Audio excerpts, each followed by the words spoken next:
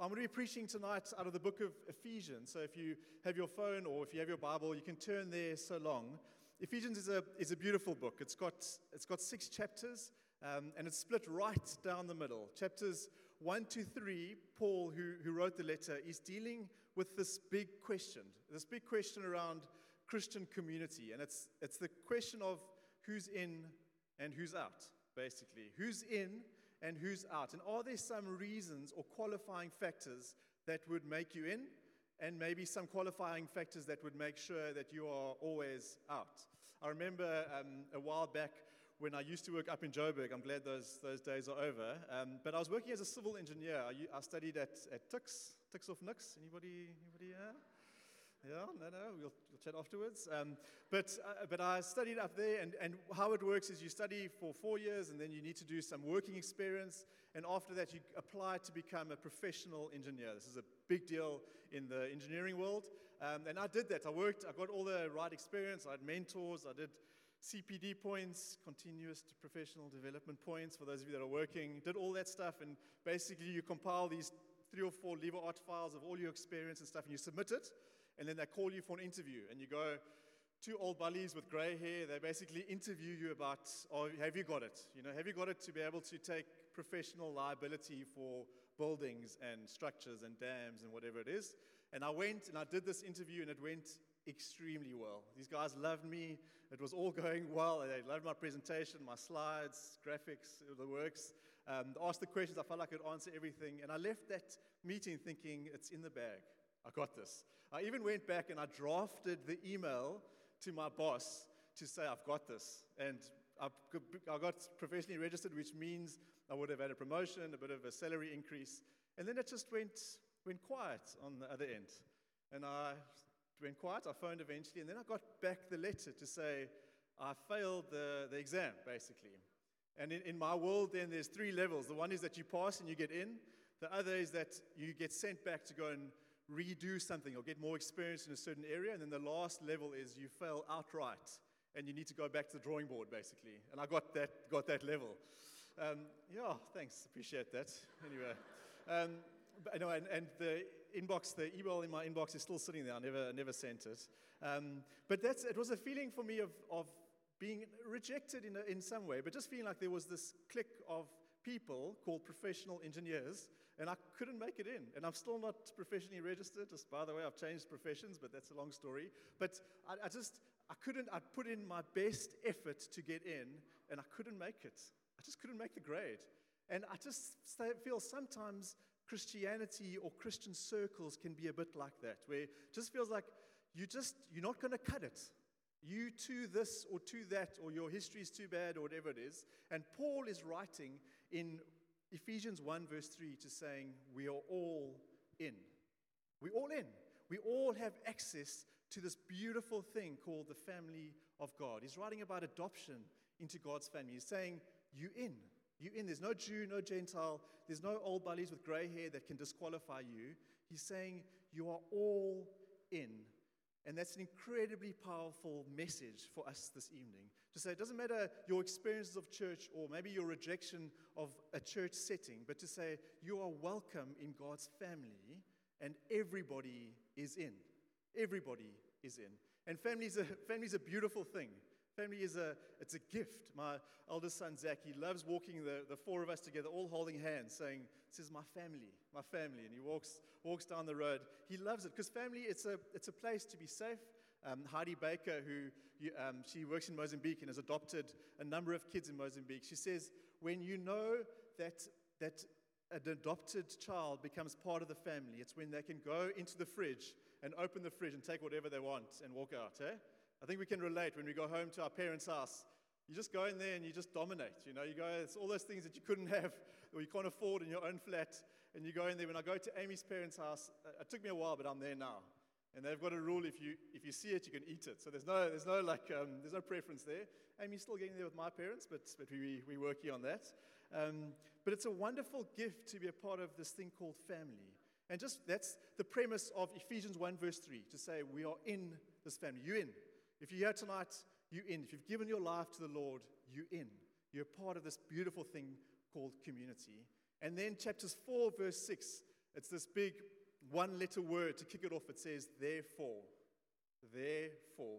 Dun, dun, dun. Therefore, live a life worthy of the call. And what it's saying is, we can't stop there. We can't stop being a part of a wonderful thing called the Christian family. We need to live lives worthy of the call. And he goes into sort of unpacking this, and it's around thinking, it's around us speaking, it's around husband and wives, it's around dynamics of relationships, of workplace, of kids, all of that. He unpacks in a lot of detail, but he also talks amazingly and interestingly about this kind of a setting, about a church. What should a church look like? If we are accepted and we are adopted into God's family, what should we look like? It's a good question for me in terms of what does this thing look like? Not building, not venue, not logo, not neon signs outside, but what does this look like? And that's what we're going to just dive into a bit today. So what does a community of God look like? What does church look like? What should it look like? And how can we aspire to be towards that? If it's your first time here tonight, a warm welcome to you. You're part of a family as you come and to visit this church. And you get stuck in and grow together with this beautiful family and to know what we're aiming for, what we're striving for. So you can turn to Ephesians 4, verse 14 to 60, and it'll be on the screen behind me.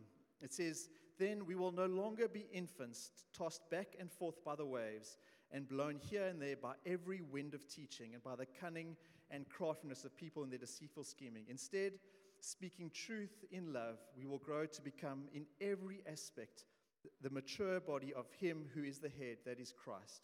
From Him, the whole body, joined together in every supporting ligament, grows and builds itself up in love, as each does his work." And that's what we're talking about tonight. And the first point, or the first idea of that, is that it's not just a family, but it's a participating family. It's a participating family. That as we are part of Christ's body, there's an expectation on us to do work towards His church and towards His kingdom, that we participate in what God is doing. And the beautiful thing, you know what the beautiful thing about a family is? I don't know, all of you who know, families they can be the best place and the most difficult places, hey? You don't fight with anybody else like you fight with your sibling, hey? I used to kick and scream and fight with my sister, and we're good friends now. But that's how it goes, is families, there's a uniqueness about each person, a difference about each person, but that's what makes you family. And that's what makes you family. And unity in our congregation, in our church, does not mean uniformity. It doesn't mean looking exactly like each other. It means bringing your best into this beautiful thing called church and delivering on that. I mean, if you look at Gabe and I, we cut from different cloths, to be honest. I mean, he's from Zimbabwe, I'm from South Africa. He's a little bit short, I'm tall, thin, buff, all those things. But we wired quite differently. And I'm an introvert, he's an extrovert, but we are fundamentally, different. We are different people, but God uses those differences for the betterment of His kingdom.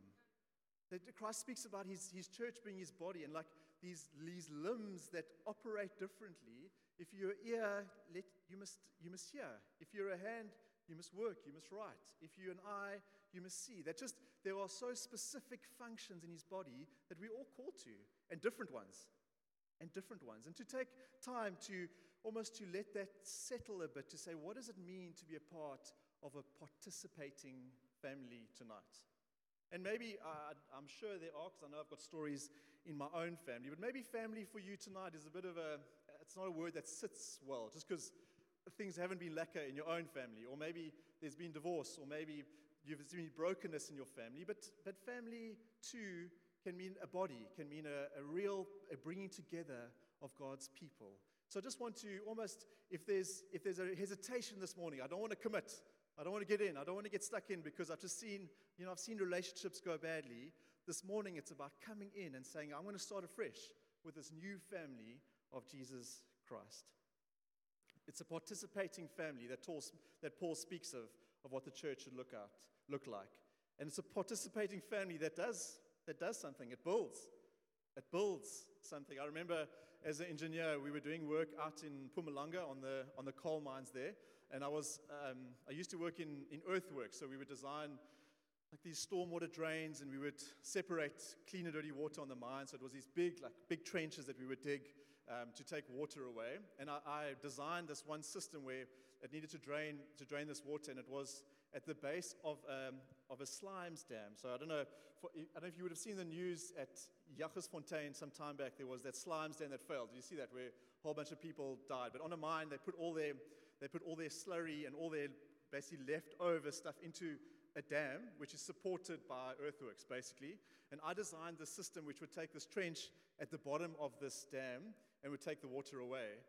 But in my youth, I was unsupervised at the time. I want to say I didn't have the guidance that I needed. In my youth, I miscalculated the coordinates on the dam. So when I arrived, I remember driving over in Mpumalanga and driving over the hill and seeing the situation play out on site, where instead of digging the trench like in the wetland where they should have, they were digging the trench away on the toe of this dam.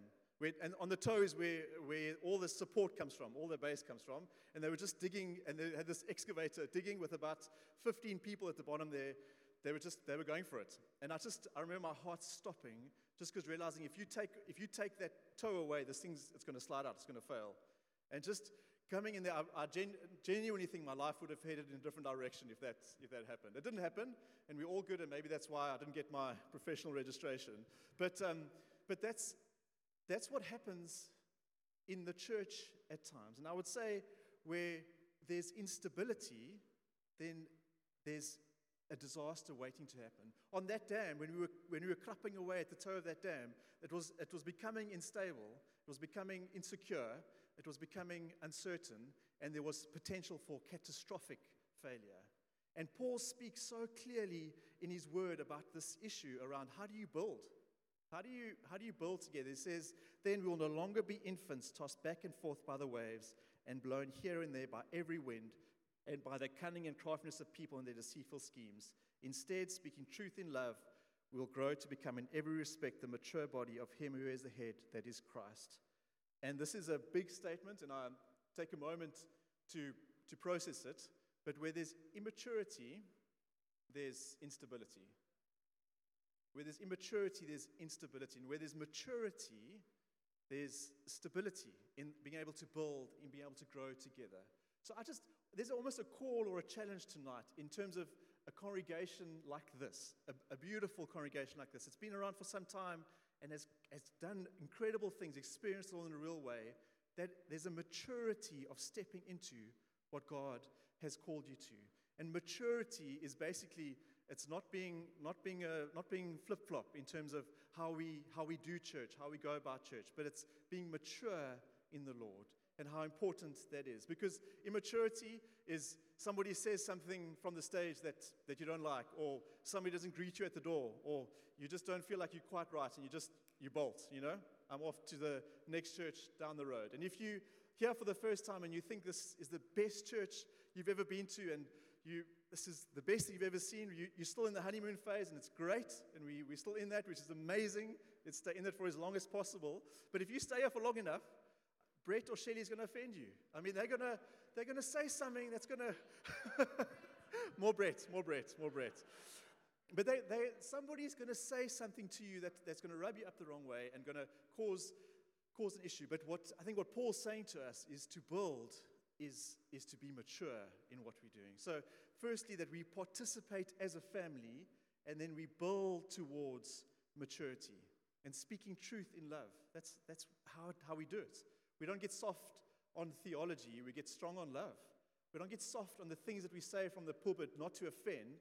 We just get strong in doing it well and preaching it well and building a community together that love each other in extravagant ways. And I've seen that. I've seen that in this body, in you, in this group of people, of what love can do when you come around somebody. And that's what we're called to do, to build God's church. And then finally, Christ's church. What is church? What the word church? What does it mean? Because I've heard myself say things like, can we send somebody from the church to go and help this person? There's a poor person Fee's laughing because I think she's read the emails. But there's this poor person in my community that needs help. Can you send somebody from the church? Or somebody in our life group is going through a bit of a wobble. Can somebody from the church go and have a coffee with them and talk to them? It's easy, and this church does this well and not that well, and this church is friendly, but this church, the communion, the juice is a bit sweet. To criticize the church as something that is external from us. And I think there's a sinking in that Paul's trying to stress something here is what he's saying to you and to me and to us tonight, and in the book to the letter to the Ephesians, is that you are the church. You're it. There's somebody having a wobble that you know, you're it. You can phone for advice, you can phone for input, you can phone to make things happen, but the long and the short of it is that you're it. That God has established something inside of you, and that you are the church that needs to go out there and make the difference. The church, the word, it means belonging to or the tribe of God. I like that. It's a tribe, that together we are followers of the way, and the church is busy building and growing in each of us. The text also, the Bible speaks of so many different examples in terms of the body of Christ, the bride of Christ being the church, this all being the church, the temple, the building, the house. As Ryan said, the cornerstone of our faith and our church is Jesus Christ. And a flock, that we are his flock. I like that. A bunch of sheep following the shepherd in terms of following him in what we're doing. Not that it can breed complacency, but we know who our shepherd is and who we are following. And then, importantly too, is that it's Christ's church. We good? It's Christ's church. Who's the head? Who's the rock? Who's the foundation? It's Jesus Christ. It's Jesus Christ is the head of our church. And we are incredibly privileged, and we are extremely lucky to have wonderful leaders like Gabe and Fee. Really, in terms of people that care deeply for our community, that lead our community, that preach the word, that love each of you deeply, that pray for you, that wake up in the middle of the night. I know that they're on their knees praying for this community day and night. I know that with certainty. Their hearts burn for this community. And it's a privilege to be able to serve with them and serve under them in this congregation. But I know in talking to them too, we ask them who the head of this church is. It's Jesus Christ, our Lord. And they are a part of this body, and they are leading this body, not to confuse that, but in terms of who we are ultimately following, it's Jesus Christ, the head of the church. Amy and I, some time back, we moved to Cape Town, and we had nowhere to go. We visited a few churches. The one with the neon lights, went there for a bit, and we weren't sure where to settle in. So we got invited by a friend to go to the evening service at Tableview, and it was a great experience. And just the testimony of church has been us finding our home in the church, us finding community in the church, and us also being guided by our ultimate shepherd in terms of following him at every step. And that's my conviction tonight, is that when we are preaching things, when we are challenging things, when we are pushing things, the answer is not to do it because Gabe and Fee said it, or not to do it because that was a challenge from Mark last week Sunday, that we are obedient as unto the Lord. We are obedient as unto him. When Christ says, don't be divisive, Christ says, support and build the church, Christ says, be obedient until the point of death. These are things that Jesus Christ said, and we follow him, and that brings us life, and life in abundance. I've been told the lights go off at 8, so I've got a few minutes to wrap up. I bought some, not 8, 6. 8, wow, 6. 8, it's 8 minutes to 6, so we've got a few minutes. I bought some props. So this is my kid's favorite little Duplo piece. He loves this one.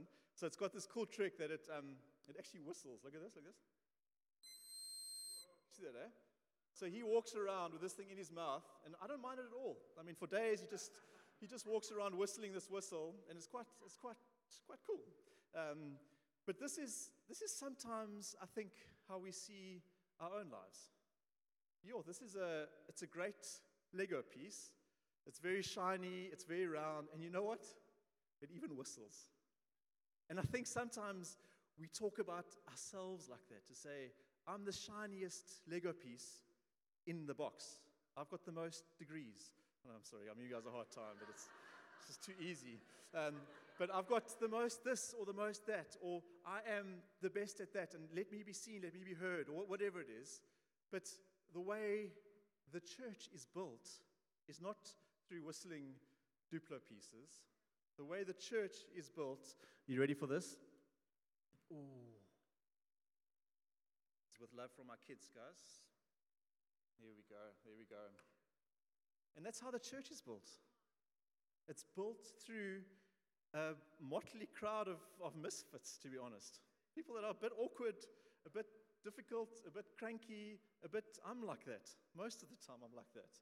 But God builds his church through the fellowship of us all. And we can just go to the last slide there, Kath.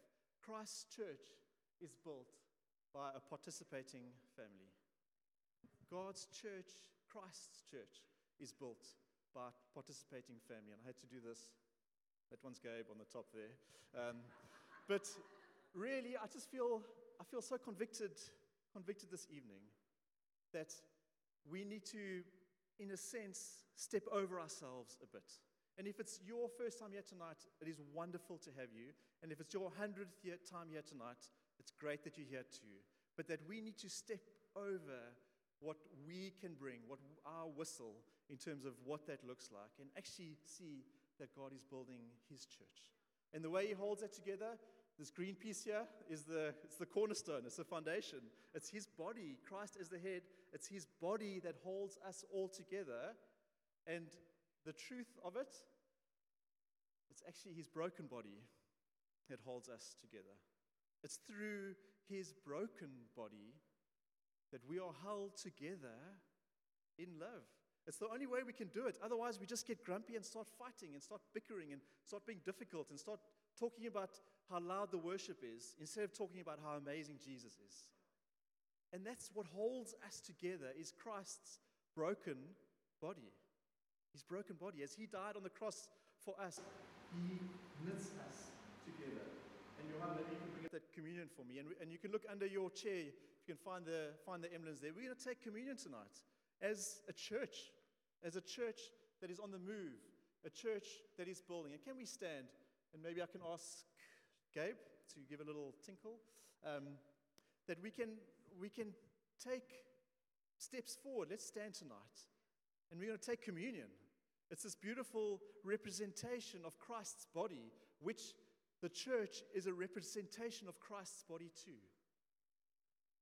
We are a representation of his body that each comes with their own part, their own strength. And as Jesus lay on that cross, hung on that cross, dying for us, he made a way for us to get to the Father. These are representations of the real thing, but they are incredibly powerful, and there's power in the symbolism. There is. And maybe you come tonight feeling a little bit over it, or a little bit battered, or just your family situation sucks right now. Maybe that's where you are, and that's all right. Because I believe there's life for us here in this community. Every time I see you guys, I'm so excited. I love being here because you guys are awesome, and God is doing something in our midst. God is doing something with you. So let's take the community, let's take this not as individuals tonight. Why don't we take it as a church? Say, let's take this bread and this cup as his church. Not as people standing alone, but as people standing together. So let's do that tonight. You can open that top leaf and let's take his body, and thank you, Jesus, for your body that was broken. Thank you that your body was broken on the cross so that we may have life and we may have eternal life. And Lord, thank you for your blood. Thank you for your blood that was shed. Thank you that as your blood gushed out from that cross, it made the way for us to have fellowship with you. Just as Ryan said, as your blood gushed out, that veil was torn, and we have access. We have access to you. We have access to the Holy of Holies, and we have access to this family. Jesus, we love you. We give our lives to you. We give all that we have to you. And we commit our church, we commit these people, the church, to you. May we be those that build your church as a participating family. In your precious and holy name.